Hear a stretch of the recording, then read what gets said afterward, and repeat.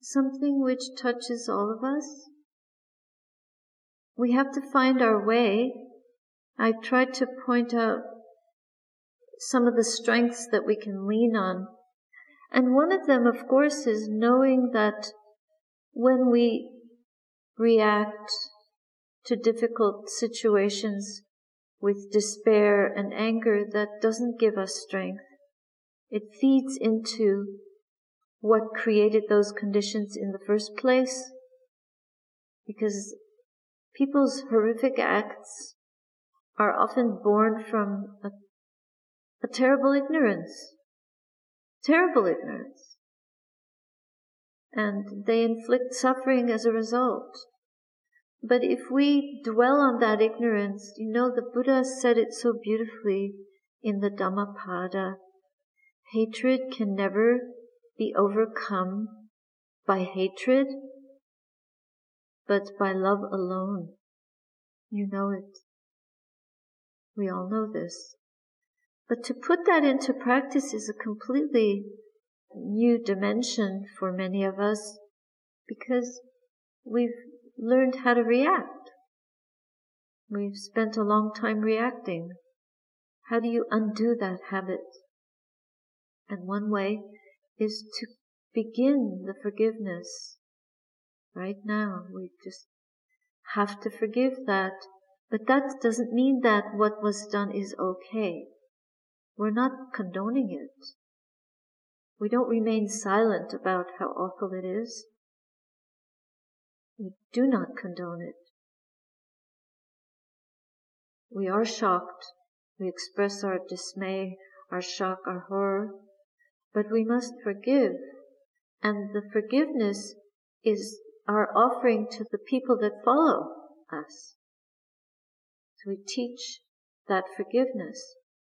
We rehabilitate, we introduce the possibility for this not to happen by being tolerant of each other. If we cannot forgive, we have to have compassion. So that's a kind of tolerance. But this is a fearful thing to do, because hating what seems so hateful may feel like a wise response, but it isn't. It's just not wise. It doesn't lead to peace. It leads to suffering, to misery. I don't expect you to believe me, but just try it out. Try it on. You go into a shop to get a dress, and you first try it on before you buy it. Now, don't just buy this, but try it on and see if it works. And if it doesn't work, then stay with what has always been and see the repercussions of that. It's by knowing the results, seeing them as they really are, that we begin to learn what supports the goodness in us and how much that blesses others. I'll tell you a little story about a dervish. The dervishes are the mystical practitioners in Islam. And there was a dervish that became very famous. He used to hang out in a coffee shop. And he was so peaceful and joyful that people used to love being around this dervish. They would visit him and ask him questions, and he always knew the right answer. He was wise. And people used to ask him, how did you get so wise? How did you become so peaceful? And he always used to say, it's because of what's in the Quran. And then one day, somebody rather challenging came up to him and said, so you always say that you got this way because of what's in the Quran. What is in the Quran? And he said, in my Quran there are 2 pressed flowers and a letter from an old friend. That's what he said. The most ordinary things in a precious book. maybe just bookmarks. But if we could bookmark in our own hearts those very special things that mean something to us and protect them, then we would know how much more important it is to bookmark our courage to protect the love and compassion in our own hearts.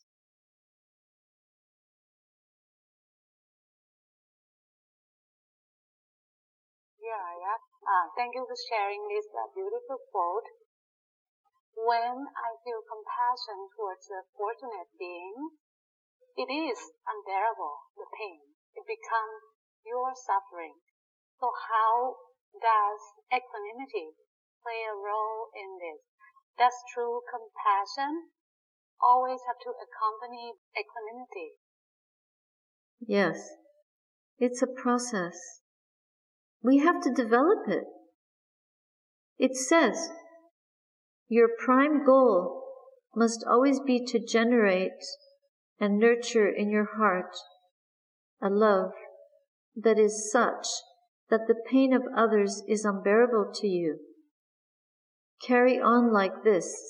Carry on like this until the birth of true compassion, natural and spontaneous.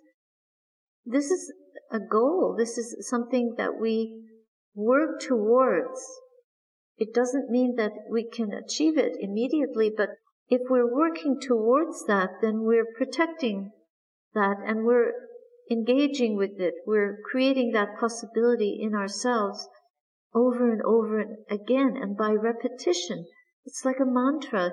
You begin to repeat it so much that your mind understands that more and more, and it grows familiar with that, and it practices it. It practices it until it learns to perfect it.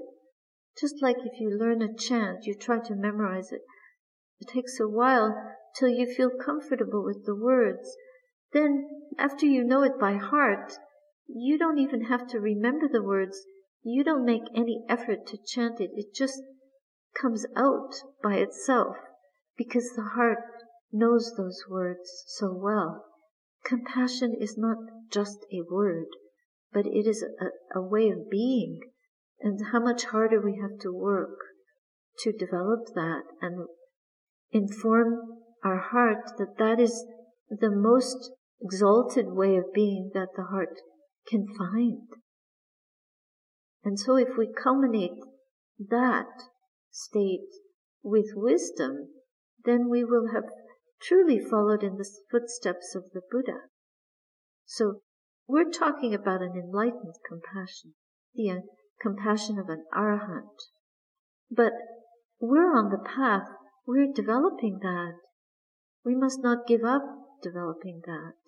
Even if we don't succeed completely, but we may have moved away from hateful feeling, we have moved closer to a forgiveness feeling.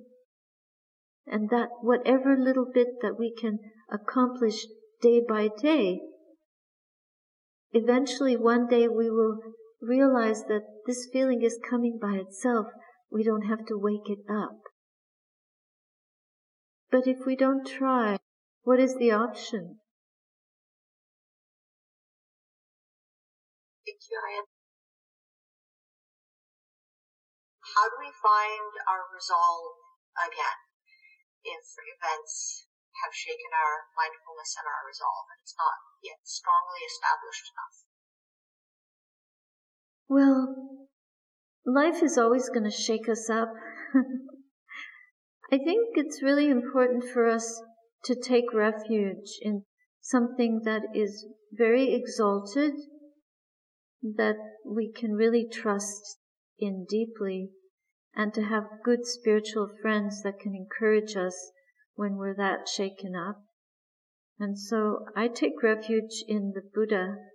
I take refuge in his teaching, and I take refuge in those who have accomplished his teaching and those who are practicing to accomplish his teaching.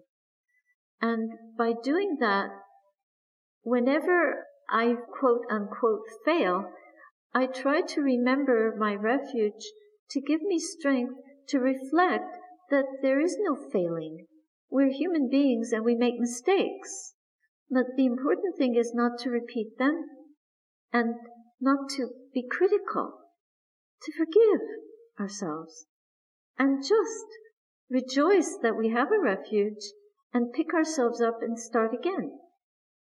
So if we look with disparaging eyes or a disparaging heart on our efforts, then we have to abandon that disparagement, because that's not a spiritual friend to us.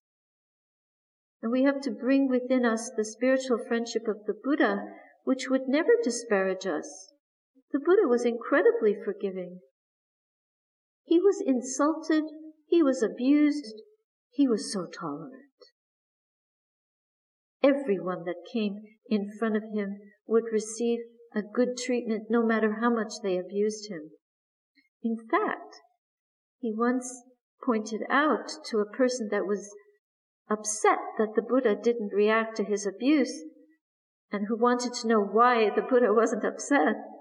And the Buddha said, well, if you invite people for a meal and they don't eat your food, to who does it belong? In other words, he didn't swallow the anger that people brought to him, the critical opinions that people brought to him.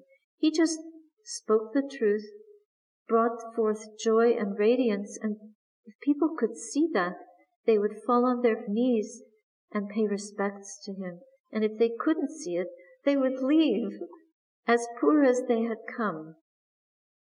But you, having walked the path and having tasted the Dhamma, and if there's a shaking up going on of resolve, you just repeat your refuge, call up your close spiritual friends, sit together or speak together frequently, get encouragement, and when there's a chance, you come to Satisaraniya Hermitage and we will chant and support you here.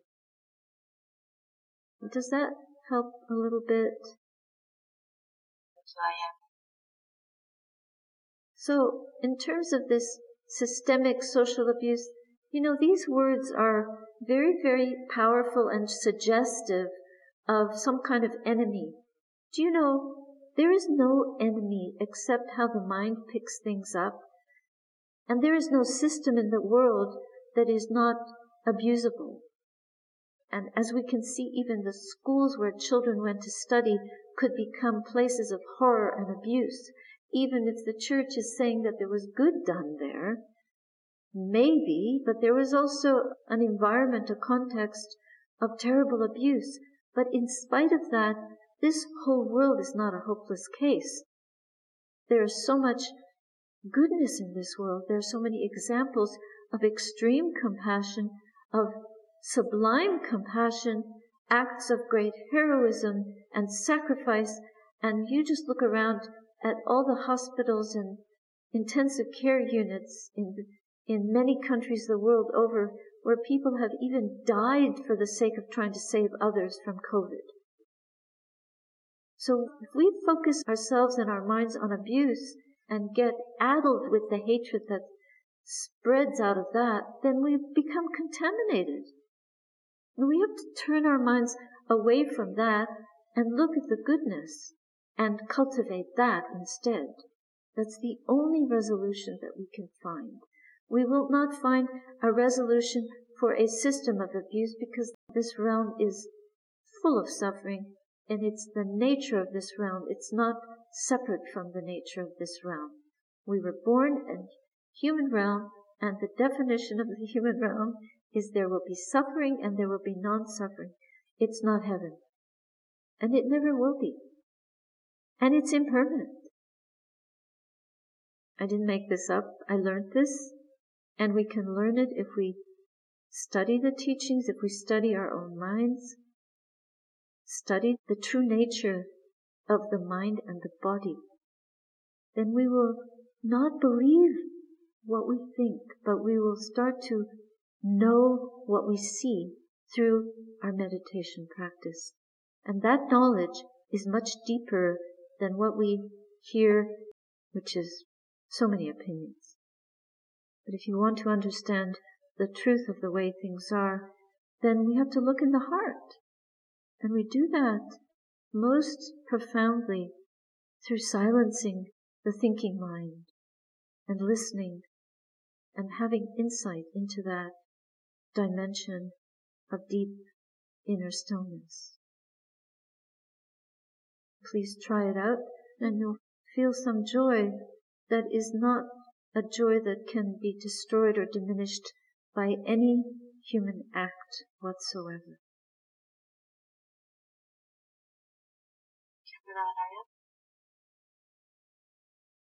Hello, Aya. So people act out of suffering. And what has happened to the children in residential schools was perpetrated by people who are suffering. I meditate, I have an understanding. Compassion is not a difficult thing for me to feel. In fact, it can be quite overwhelming. But then you have to do something constructive with it. Sitting on my meditation cushion when I could be doing more for people who are actually suffering. And I wouldn't like it very much if people could do something, but they were busy meditating. Not that I don't think you need to meditate all the time. I think compassion is the most exalted quality that we can develop. But if we go out into the world trying to help others constructively, and what incredible examples of those nurses and doctors in the ICUs are to beings everywhere of the heights of compassion. But what we also need to remember is that if we want to act with compassion, we need to find the compassion from within ourselves that is not going to be shaken by these terrible things to the point where we become dysfunctional or hateful towards those who are ignorant. That will disempower us. But we have to be careful what kind of mind state we engage in compassionate action. So once you get to the point where you're not angry, you're not hating anybody, but you want to do something useful. Yes. This is where my question is. So in your life, do whatever you can that is useful. Engage in kind acts as much as you can, including being kind to yourself. Kindness means forgiving ourselves for things that we haven't been able to do, or for our feeling of disempowerment. And this is a time that the human world, the planet, is undergoing some very major shifts, and we don't know where we're going to end up and how, but we never did know. So in the transition from one lifestyle to another, we're kind of figuring ourselves out. So we try to stay present here and now for whatever we're doing and keep doing it, and it'll become apparent to us what we need to do. If we worry and get fearful and exhausted by a situation, then we're not practicing very wisely. So it's in little steps, little incremental steps that we find our way through the tangle. It's a web. And it takes a lot of mindfulness, a lot of care. All the qualities that the Buddha suggests we develop are essential, quintessential for us now. We have to figure out our IP. You know, our IP is not our internet protocol, but it's our intention in the present moment. What is our present moment intention? What is our insight here and now? Primary insight. What is our independence coming from? How can we free ourselves from all the delusion that we constantly recreate through the residue of our ignorance? Because we still have so much delusion. And that's the reason that we get caught up in the hateful deeds of this day. These hateful deeds have been going on forever. That's the real tragedy. And that's why there are hell realms. So samsara is thick with hatred. And hatred comes from ignorant leadership. You know, if you go to work for a company and you have a good person at the top, that's going to filter all the way down. And so it is if you have a corrupt person at the top, it filters all the way down. So we are chief presiding officers of our own body minds. We cannot control the body, but we can train the mind. And if we know the basic ways of training this mind, we can create a lot of good. We can radiate that goodness towards others. We can be good spiritual friends towards others. There's so much blessing we can bring forth from a mind that is well trained. And the other good thing about training the mind is that it reduces the greed, hatred, and delusion in the world by one human being. Which might not seem like a lot, but we have to start where we are. Thank you, Aya. Have you ever heard of Joseph Campbell, a wonderful anthropologist? He didn't die that long ago. I have a quote from Joseph Campbell. We have not even to risk the adventure alone, for the heroes of all time have gone before us. The labyrinth is thoroughly known. We have only to follow the thread of the hero path, and where we had thought to find an abomination, we will find a god, something godly.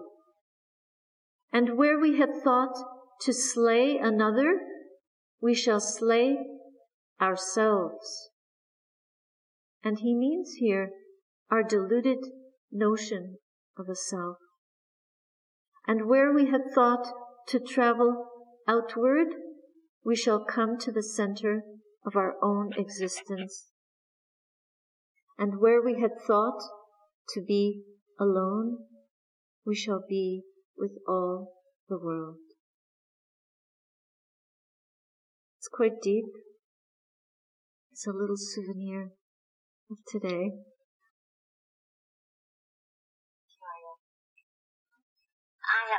You said something the Buddha said, if you go there, you will go mad. Do you care to expound on that? It's about karma. If you put in good causes and conditions, then good karma will result.